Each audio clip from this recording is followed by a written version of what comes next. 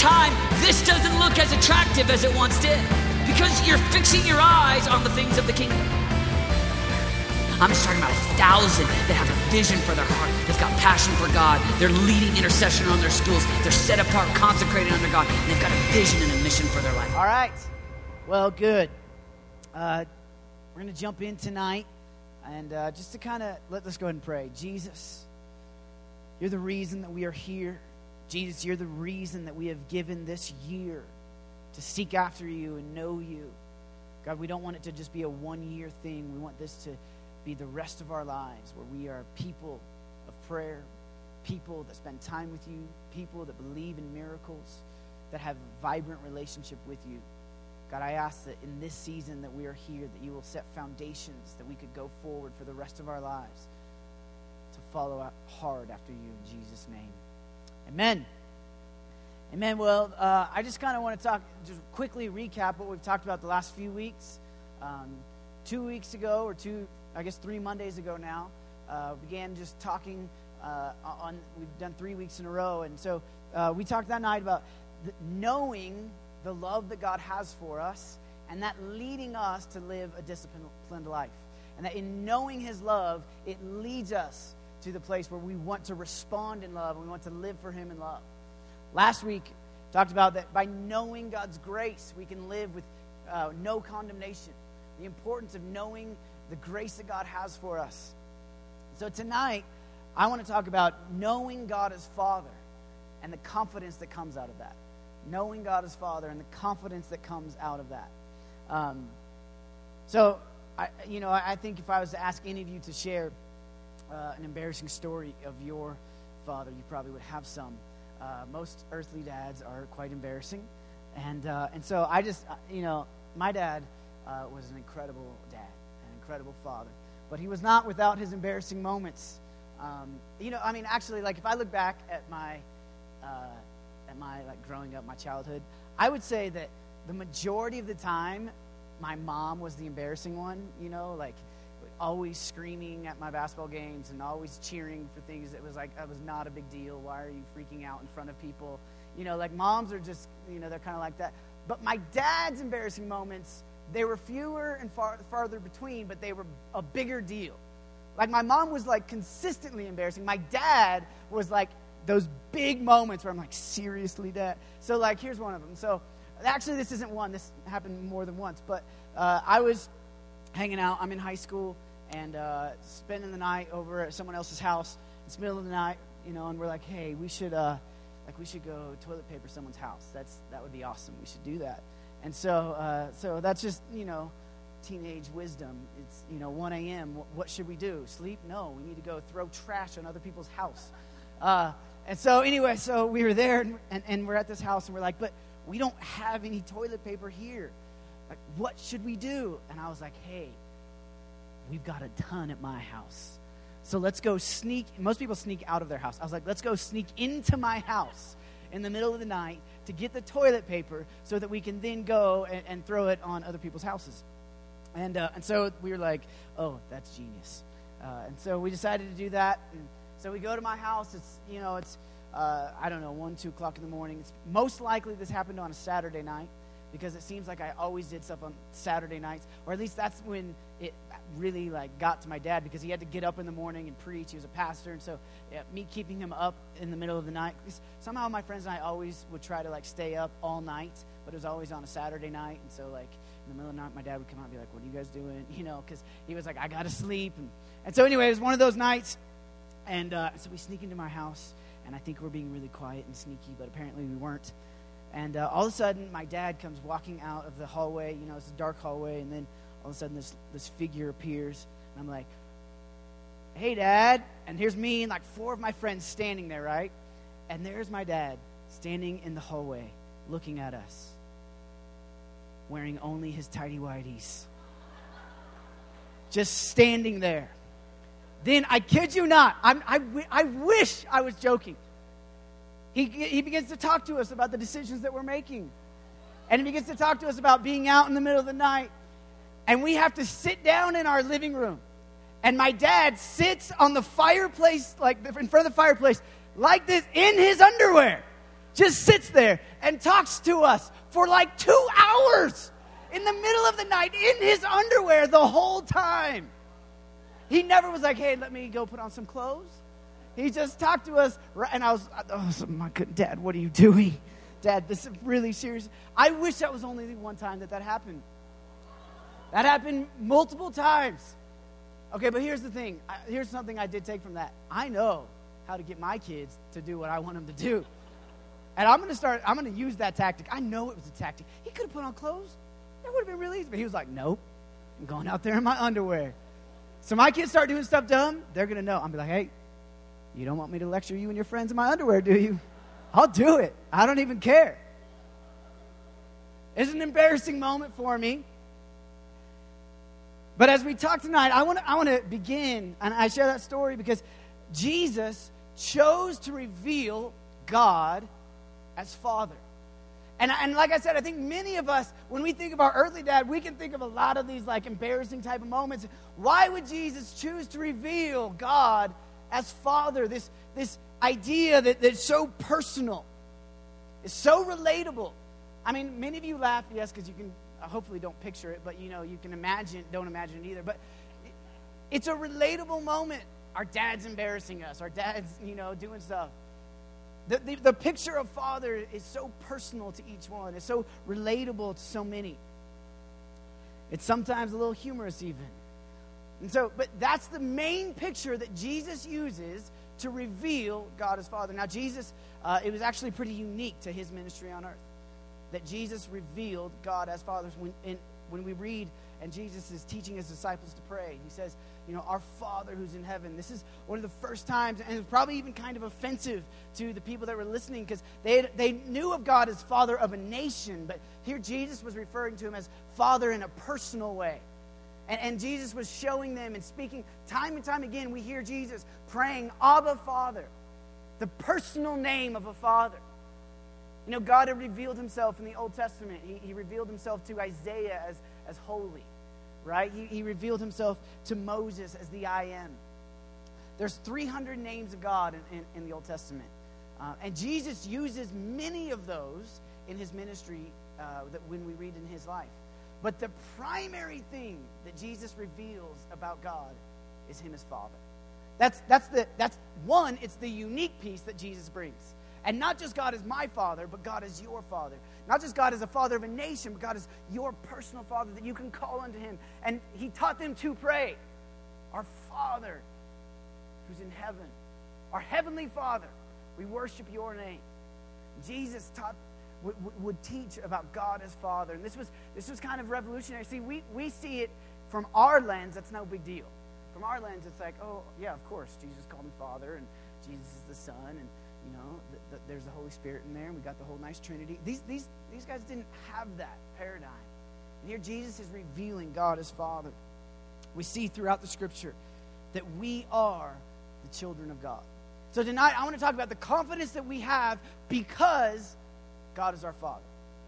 But before we start talking about confidence, I just want to talk first to make sure that we really get this idea of what it means that God is our Father. And we see in John 1:12. I got a lot.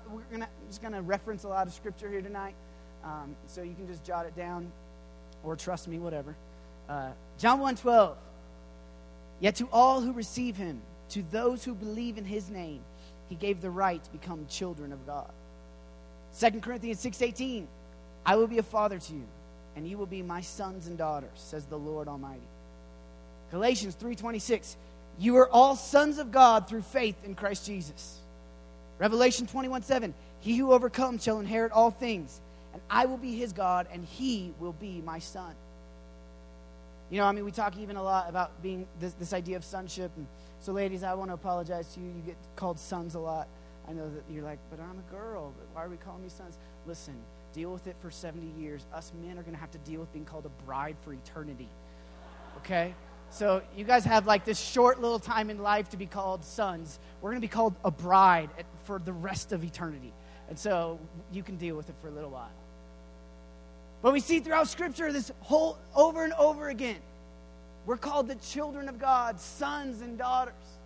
That we get to know God in a personal way. We get to know him as one that is loving and protecting, one that reveals himself and draws close. But even before we go into that, I think, if I'm honest, most of us, that the idea, we can say God is Father, we can say that, and it's a nice idea. But many of us, when you use the word Father, it doesn't conjure up a great memory. It doesn't conjure up this idea of oh man, just these warm fuzzies, and I see, when I hear the word Father, I just think of when I relate that to God, it just causes me to respond in such love, because many people have a painful view of the word Father. I think that one of the primary things that we see in our generation, your generation, is this pain towards authority and this rebelliousness towards authority, much of which stems from our view. Maybe it's from an earthly father. Maybe it's from someone who was in authority where you felt mistreated or you were mistreated. Everyone has different emotions equated with that word, Father. So when we say that God is your Father, for some people, that's great, and they get it, and it's like, oh, awesome. But for a lot of people, it's like, I don't really equate positive emotions with that word. That's not been my personal experience. The vast majority of people have a negative experience. And the enemy uses that to cause us to view God in an incorrect way. He uses that that causes us to view God in the way that we view earthly authority, or the way that we view our earthly father. We tend to place our father's faults on God. We tend to place our own experience. We view God through our lens rather than trying to see through his lens. We want to put on him our own experience rather than allowing him to reveal himself to us. So because of that, for those that have had an absent father, one they've never seen or has never been around, there's not much confidence in God drawing close or knowing their needs or hearing their prayers. So when we talk about God as a good God who wants to hear, he hears our prayers and he draws close to his people when we draw close to him, we can say it and we can kind of believe it, but at our core, it's sometimes hard to believe because that's not been the experience that we've had. Maybe it's your view is kind of from a partially absent God or partially absent Father. He's physically present but distant in relationship, emotionally distant. So it's hard for us to believe that God loves us, that God has affection for us, because the authority figures that we've had in our lives haven't shown us that. And we haven't experienced that from them. Therefore, when we hear God as our Father, we don't expect him to lavish love on us because we didn't experience that ourselves. Maybe it's an authoritative view or an abusive view, one that's the relationship mostly involves punishment or correcting problems. So we don't think of God, our Father God, as forgiving and loving and full of grace and mercy. We think of him as one that's just waiting for us to mess up. He's just watching us, waiting for us to do something that isn't right, and then we're going to be punished for it. And so it causes there to be shame, and anytime we fail, we feel like we're just not good enough. We fear the penalty from that. Or maybe it's passive. Physically present but not involved. There's no emotional connection. There's no desire. There's no attempt to know you. There's no attempt to be a part of you. He's kind of lazy, kind of a slug. Causes us to think God is powerless, not active today. And these aren't necessarily things that we are aware of. They're not necessarily things that we can articulate where we're like, oh yes, my experience with human authority has been that they are very authoritative, and so therefore I think God just looks to punish me. We can't articulate it most of the time. Most of the time it's a subconscious thing where we've had an experience and we don't know why, but we're projecting these things on God our Father. And we just can't figure out why is it that I view God differently. And I hear people say that God is loving, and I hear people say that God forgives, and I hear people say that God answers my prayers, but it's so hard for me to believe it. Most of the time we can't trace it back, but oftentimes it's because we have taken our own experience from authority figures in our life, and we hear that God is authority, so therefore we project that onto him. And it's a tactic that the enemy uses to get our eyes focused off of the truth. He doesn't want us knowing who God really is. He doesn't want us living as sons and daughters. I think there's nothing that terrifies the enemy more than confident sons and daughters. So he's going to do whatever he can to get us to not believe it, or to get us to not to see it twisted, to hear that God is our Father, and we twist it in our own mind and our own heart. We don't believe it. We don't believe that God is loving. We don't believe that he's forgiving, that he has affection for us, that he wants to show us those affections. We need to make sure that we are not imposing our negative view of authority on the perfect God. We need to repent for where we have. And one of the things I've just, even in these last 3 weeks, just the importance of getting our minds right.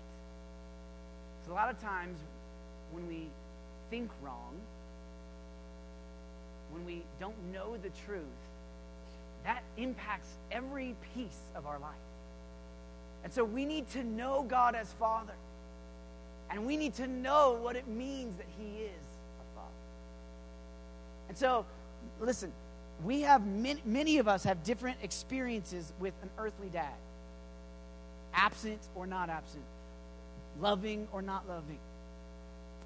But Scripture doesn't give us license to say, I had a lame dad, therefore I can think God is lame. We don't have license to project our negativity on God. We can be free from that. What we're called to do is know God as a loving Father. 1 John 3:1. See what great love the Father has lavished on us. That's one of my favorite words. See what great love the Father has lavished on us, that we should be called children of God. And that is what we are. I love when John says that. I just love that he says, see what love he has lavished on us, that we get to be called children of God. And you can just hear it. And he's like, and that's what we are, dang it. He's just like, get this through your head. We are children of God. We got to know it. We got to know it to our depths. We can't just say it and repeat it, and we say it because that's what everybody else says, or that's what I've heard for all my life, and so I just assume maybe, but I don't really... No. We are children of God, and that is what we are. When we think of God, when you think of God, what do you mostly think of in relationship to him? Do you mostly think of that somehow he let you off the hook for things? Do you mostly think that he is the one that you go to when you need stuff, and so you can go and ask for things and he'll give it to you maybe? Do you mostly think he's the one that you're trying to perform for, you're trying to be good for so that you can get benefit from him? Or when you think of God, do you mostly think that is a loving Father who knows me, who loves me, who provides for me? He's given me his name.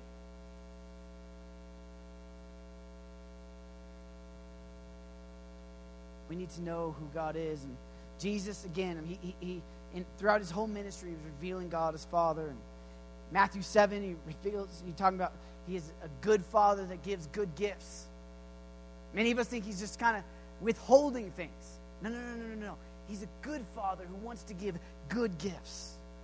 He's close to his people. Psalm 145:18. The Lord is near to all who call on him, to all who call on him in truth. I think of things that a father does. Father provides. Father, that's where we get our name. We get our name. We need to know that our identity is rooted in who our Father is. So Revelation 2 talks about a day when we stand before the Lord, and he gives us a stone. And on this stone, he has written a name for you that nobody else knows. like etched it with a diamond-studded pen into the stone. Nobody else gets to know that name. God has a name for you that nobody else knows. That's pretty sweet. Like that's like a God that is speaking identity. I don't know what I can't wait to find out what my name is. You know, I'm like, dude, Jesus, what have you been calling me all this time? He's just speaking identity. We are sons and daughters. He gives you his name. Even us beginning to be people that said, listen, I'm a Christ follower. Therefore, I'm a Christian, a Christian. I want to live like a little Christ here on earth. We take his name. The old is gone, the new has come, because I'm now relating to his family and who he is. And it's not. He doesn't look at me the same as I used to be. He sees me as son. He sees me as daughter. He sees me as the one that receives an inheritance, his inheritance. I get to partake in that. You get to partake in the inheritance of the Creator God. We get to be a part of that. He provides for us. He looks out for us. He knows the needs of his children, and he desires to give good gifts. Listen, it's just so important that we really understand this God that loves us and that sees you, not just like he likes you, he does like you, but this love and this sonship, this adoption into his family. And that's how we get defined. That's who we are. So I said that tonight I want to talk about having confidence as being sons and daughters. I think that this is one of my great prayers for each of us here, that we would live with confidence in who we are. Knowing God is our Father, that we can live in confidence every day. So how does that work? How does that happen? Romans 8. Go back to Romans. Romans 8:13. Or let's just go Romans 8:15. For you did not receive a spirit that makes you a slave again to fear, but you received a spirit of sonship, and by him we cry, Abba, Father. Again, I know we know this, but most of us have heard this before, but even that word Abba, that's the personal declaration of a child to their dad. That's not like a formal name. That's the personal relationship. That's the daddy. That's the as a child, what the child would call their dad. We've been adopted as sons, adopted into his family. And because of that, you did not receive a spirit that makes you a slave again to fear. When I think of fear, what is the opposite of fear? The opposite of fear, courage. The opposite of fear. When I see someone living in fear, or the opposite of that would be someone living with confidence, living not afraid, living not worried, not concerned about the future, but living with confidence. I believe that God wants each one of us to live with confidence. Not in ourselves, obviously. Our confidence is in him. And that's the whole point. Even in here, Romans 8 goes on to say in verse 31, if God is for us, who can be against us? And that's the point. The point is that we know who our Father is. We know how much he loves us as a good Father. And if he's for us, who dare be against us? All right, I want to go through a story in the Old Testament. You guys are ready for the little OT here tonight? All right. If you want to flip back in your Bible to 2 Chronicles. That's right. Chronicles. The Chronicles. Never mind. 2 Chronicles 32. We're going to read the story. Verse 1 through 21 is it's actually the abbreviation of the story. We can read the identical story in 2 Kings 18 and 19 and Isaiah 36. Actually, 2 Kings 18 and 19 and Isaiah 36 are almost word for word the same.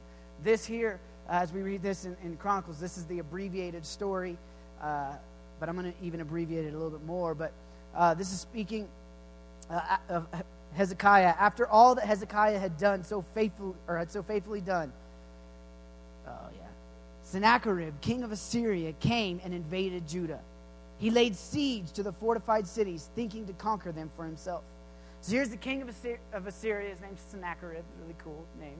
And he had already taken out everywhere else in the land. All the cities surrounding Israel, he had come in, and he'd come upon Jerusalem. And he came up to the city, and he was planning to overtake this city. So Hezekiah reacts, and he talks to his counselors, and he builds the walls, and they're getting ready for attack. And verse 7, be strong and courageous. Do not be afraid or discouraged, because the king of Assyria has a vast army with him. For there is a greater power with us than with him. This is the idea of Romans 8:31. If God is for us, who can be against us? There is a greater power with us than with him.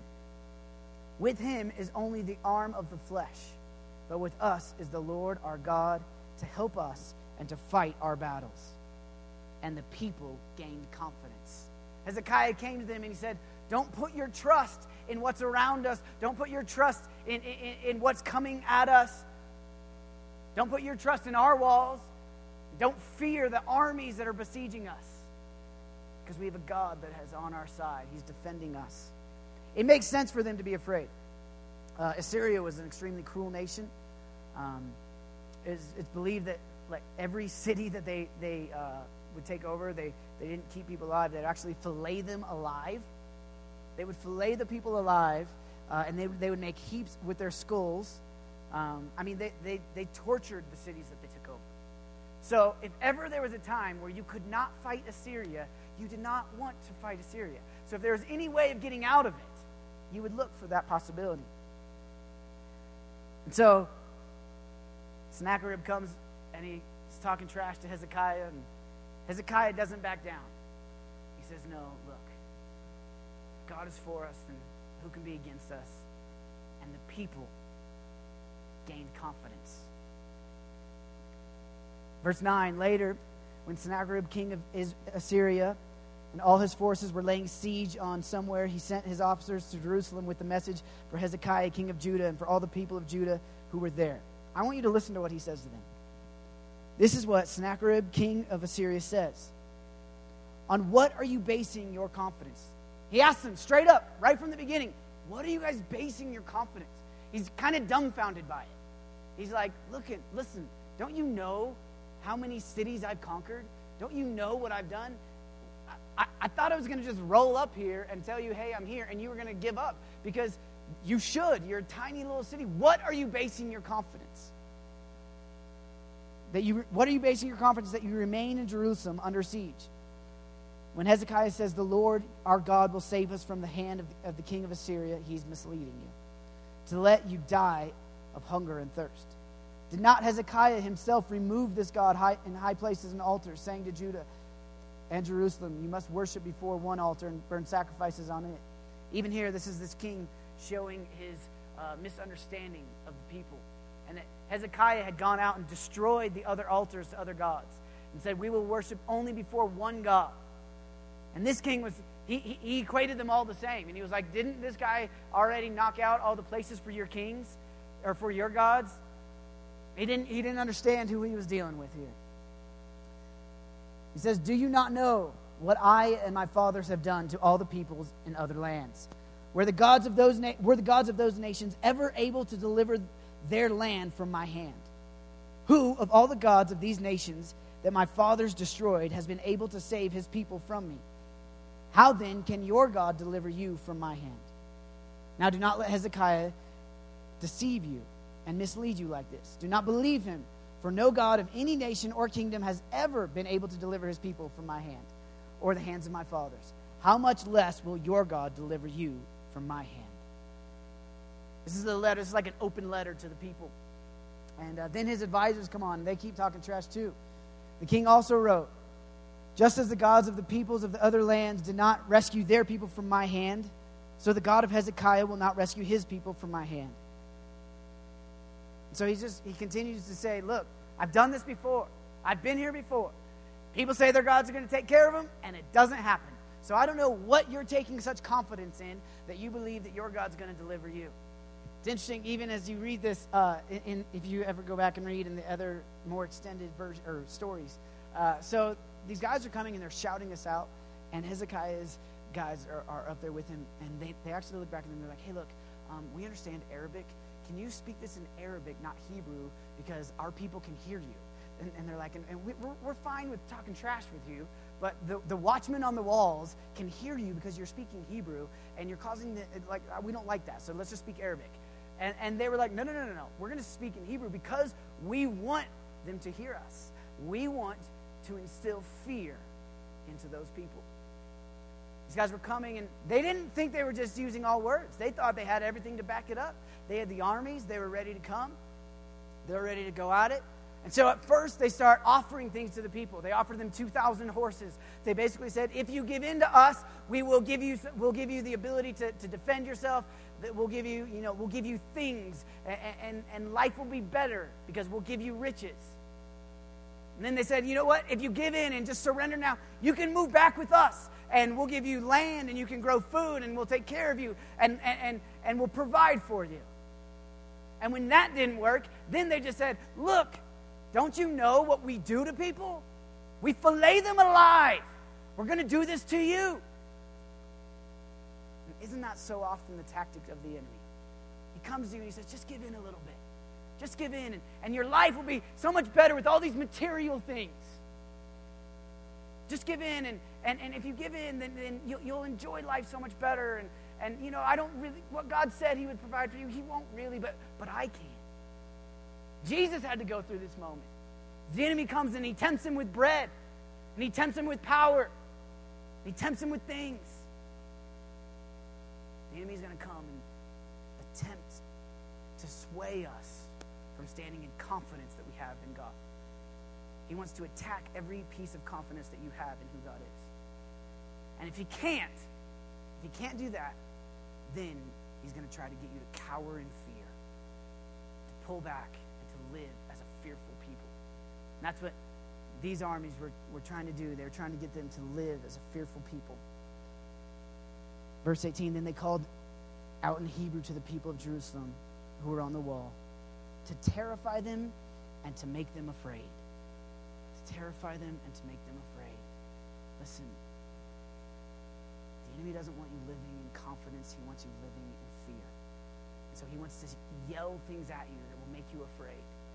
He wants to yell at you about who you were. He wants to yell at you things you've done. He wants to yell at you of all the lies that other people have spoken over you. He wants to remind you of those things. He wants to convince you that you won't be successful. He wants to pull up every insecurity you have and tell it to you over and over again. And if your confidence is in yourself, you'll believe it. If your confidence is in who you are and how good you've been and how godly you've been or how righteous you've been, if your confidence is in how strong you are or how smart you are, you'll find a weakness and he'll tell you a lie. It's a twisted truth that you begin to believe that will cause you to live in fear, that will cause you to not live in confidence. Hezekiah, he went to Isaiah and he went to the prophets and said, what should we do? And Isaiah responded saying, look, our confidence is in the Lord. And he gave this prophetic word, and it's not in this part, it's in Isaiah 36. It gives this prophetic word that says, look, this king will not overtake the land. But not only that, he will run back to his land and be killed there. That's a pretty specific prophetic word. Like that's like kind of like when you get one of those, you're like, really? Did you test that? I mean, like, is that just what you want to happen? But so when we look at what happened, King Hezekiah won't back down. He won't give in. In verse 20, King Hezekiah and the prophet Isaiah, son of Amos, cried out in prayer to heaven about this.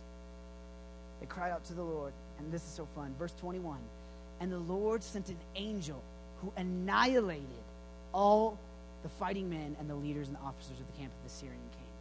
I just love that word, annihilated. Like, it wasn't even a good fight. Like, actually, the people of Jerusalem, they get no chance to take any credit. Like, they get no chance because they didn't even get to go fight and they won, but they said, oh, but God really did it. They were asleep. And while they were sleeping, God annihilated the armies that were attacking them. Do you know why? Because they had confidence in him. And they went to him in prayer, not to themselves. They went to him and said, God, you are for us. Our confidence is in you, not for us. You have in store good things for us. You love us, and so we trust in you. They didn't put their confidence in themselves. They put their confidence in the Lord. And it says that the Lord annihilated all the armies. So then what happened is the next day the king got up, saw all his armies dead and annihilated, and he was like, ran back to his hometown where his sons killed him. Exactly like the prophecy said. He woke up and was like, all my dudes are dead. I've talked a lot of trash, and I got no one to help me back it up. He runs home, and his own people, his own family take him out. It's a crazy story. But it's a story about a people that put their confidence in God and found their confidence in God, and an enemy that tried to instill fear. But the people stood on who they knew their God to be. Will we be people that trust the Lord to defend us? And look, we don't live in this kind of day. We don't live in a day where there's armies that are attacking us. But we live in a day where we are constantly bombarded with statements that try to cause us to fear. And the enemy will speak whatever language you will hear to get you to live in fear. We have to put our confidence in God. He is a good father that loves us and will take care of us. When I was a little kid, my siblings, David, Dana, and Deborah, they're 5.5 years older than me. So there was a time where they were a lot bigger than me. And I know, even they were big to someone at some time. And so, like any siblings, we'd get in fights or we'd get in little arguments. And I distinctly remember my dad telling me, and he would tell me, okay, Dan, here's the deal. If you start the fight, I will let them finish it. But if they start the fight, you come tell me and I'll finish it. Listen what that did to me as a little kid. I was the youngest. I was the smallest. I was 5, But I just had confidence. All right, I'm not going to mess with them. But if they ever pick on me, I know who's got my back. And it's not about how strong I am, how old I am, how good I am. My dad has my back. When we know that we have a good Father who loves us and he says to us, listen, when the enemy comes and he attacks you and he lies to you and he tries to make you live in fear, come to me, put your confidence in me, and if I am for you, who dare be against you? That's the God that we have, and we have to know it. And if we live with confidence in him, not in ourselves, but we know who he is as our Father, and we know that he wants to take care of us, he wants to defend us, he loves us, he has good gifts for us, it causes us to live with confidence. Psalm 71:5, for you have been my hope, O sovereign Lord, my confidence since my youth. Jeremiah 17:7, but blessed is the man who trusts in the Lord, whose confidence is in him. We see throughout Scripture the idea of putting our confidence in God, not in ourselves. It's not just in a God who is more powerful. It's not just that he is smarter. It's not just that he is almighty. It's that he is all-powerful, all-knowing, and almighty. And he loves me like a son because I am his son. He is all-powerful. He is almighty. I'm his son. We can live with confidence in knowing that going forward. When people, oftentimes, when you see people that are ruled by fear, then the primary thing that cripples them is this ability or this attempt to please people. Because there's this fear of I'm not good enough and I'm not doing things right. So it's this fear of man instead of fear of the Lord. So we attempt to please people. We attempt to do things so other people accept us and say that we're okay and say that we're good. And if we're doing that, then we're prone to be manipulated and controlled by other people. But we don't have to be controlled by other people. Because what we talked about last week, we can be controlled by the Holy Spirit. If we give everything to the Lord, say, I am yours. And then we know I'm your son, I'm your daughter. You defend me. You fight my battles for me. I'll go take a nap. You'll take out the enemy. I don't have to strive on my own. I don't have to try and do it on my own. I trust in you. When we have confidence, it's this idea that we feel safe because of who God is, who our Father is. When you feel safe, then you begin to live in freedom. And actually what happens is if you begin to live with confidence because you feel safe, because you know who your Father is, then you actually have freedom to fail. You begin to live with freedom that I can try things. I don't have to try to walk on eggshells. I don't have to try to be perfect. I can actually attempt things that I think are outside my reach because I know who my God is, and I'm okay with that. I'm okay that I know that if I fail, He is my success. So we're not afraid that we're not going to do well enough. We're not afraid that I'm going to stand before people and not know what to say. We're not afraid that if someone comes and asks me about Jesus that I won't have the words to articulate to them. We're not afraid of writing the book that we felt like we were supposed to write. We're not afraid of writing the song that we feel like God's put in our heart. Because look, who cares? You write a song, and if you write a song and it fails, who cares? I'll bet you I know one person that loves it. You ever see the pictures that kids draw for their dads and their dads put them up on the office wall? That is not art. That is not good according to man's standards, but it is good according to a Father's standards. And so when we know that what I do, when I know who my Father is, it is good according to His standards. I may fail, but I'm going to attempt it because I got confidence. I'm not afraid of failure. I don't even know what that is.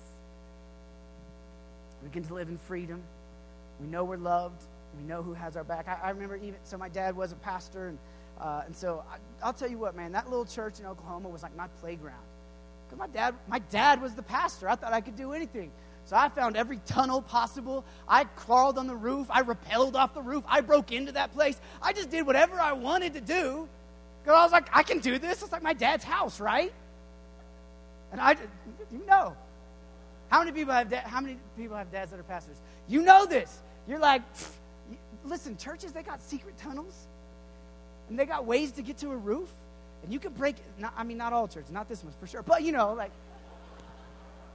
I remember I was a kid, and when I was in early high school, I began to get excited about the Lord. And there was just this desire to worship Him. And I loved going to worship meetings, and we would dance like crazy. And then I'd go to my church on Sunday mornings, and that was a good old Nazarene church where there wasn't much dancing going on. And so we used to have these things called projectors, and we had transparencies on them, and so I ran the transparency machine. So I was on stage, and you'd move the paper. You always did it wrong because you try to push it down, but then it'd go up or whatever, and you move it left and it'd go right, and you're like, what is wrong? That was my job. And so I'm at this nice little Nazarene church, and a lot of old people that don't dance and worship. And I'm literally on stage with my back to everybody. And I'm just dancing like crazy in worship. And it's shaking the whole projector. No one can read the words. Because I'm dancing on the stage, shaking the projector. And guess what? I knew I could. You know why? My dad's the pastor. I know I can do this. When you know who your Father is, it gives you this freedom. It causes us to respond in a freedom. And it doesn't mean that we can do whatever we want. Listen, I got in my fair share of trouble for doing things like breaking in and jumping off the roof. But it means that we can have confidence that, look, my dad, He loves me. My Father, He loves me. My dad, when He corrected me in love. God doesn't, it's not that He loves us so He doesn't correct us, right? Hebrews says that He loves His children and He disciplines those He loves. There will be moments where we get corrected, where we get disciplined. It doesn't mean we can do whatever we want. It just means that we are His sons and His daughters, and we can live in confidence and freedom because of that. We don't have to worry about what other people think of us. We don't have to worry about performing. We don't have to worry about how we'll be seen if we live in confidence of who He is. So what do we have confidence for? We have confidence that we're forgiven. 1 John 4:17. We have confidence that we can approach the throne. Hebrews 4. We don't have to be bound by fear. We don't have to be defeated by sin. I just want to read this. 1 John 3. Verse 18. Dear children, let us not love with word or tongue, but with actions in the truth. In this is how we know we belong to the truth, and how we set our hearts at rest in his presence. Whenever our hearts condemn us, for God is greater than our hearts, and he knows everything. Dear friends, if our hearts do not condemn us, we have confidence before God and receive from him everything we ask, because we obey his commands and do what pleases him. We can have confidence before him because we know what Jesus has done on the cross. We know that we are now sons and daughters. We can have confidence that what we ask for, we can have, because he is our Father who wants to give good gifts. And we are living out of that because we know him as Father. Out of that, it starts off by saying, let us not love with word, but with actions, with everything we have. And if we're doing that, our hearts cannot condemn us because Jesus says that you're forgiven. Jesus says you're redeemed. We can live with him in freedom and confidence as sons and daughters. I believe this is one of the most important things. I want to see you live in confidence, not fear. I want you to live here in this place with confidence, not fear. Confidence. Even what I said earlier, look, this is a safe place. This is a great place to attempt things to fail. And that's every day when we know that we have a God that loves us. We can step out in faith. We can pray for the sick. And you know what? When we don't see them healed, it doesn't ruin our faith. We can say, all right, look, I tried it. We can say, hey, look, I think the Lord gave me a word for you. We tell him, does that resonate? Dude, I don't know what you're talking about. Okay, sorry. We've all had those moments. But look, who cares what they think? We're trying, we're attempting, and we know that we have a God that loves us. And we've used this picture before, but no father looks at their child who is, at that, like parents freak out over like every little thing that a baby does, right? Look, Caleb has a newborn, right? Caleb and Rachel, Stephen and Candace have a newborn. It's so funny the things that they're so excited about, They're like, oh, the baby turned their head today. I'm like, sweet, that's awesome, yeah. I don't understand. The baby slept for 2 minutes, it's awesome. Like they slept for 3 hours. Like, wow. Parents get so excited, right? And then the babies start crawling. And they're like taking a little crawl, scooting around. It starts when they roll over, and the parents, oh, they rolled over. Then they start crawling, and then they start, walking with them, holding their hands. And then one day the parents let go, and the kid takes a step. And then that massive head causes them to fall to the ground. And you know what parents do? What are you doing? How come can't you walk already? No parent does that. They're like, oh, you took half a step before your giant head made you fall. I'm so proud of you.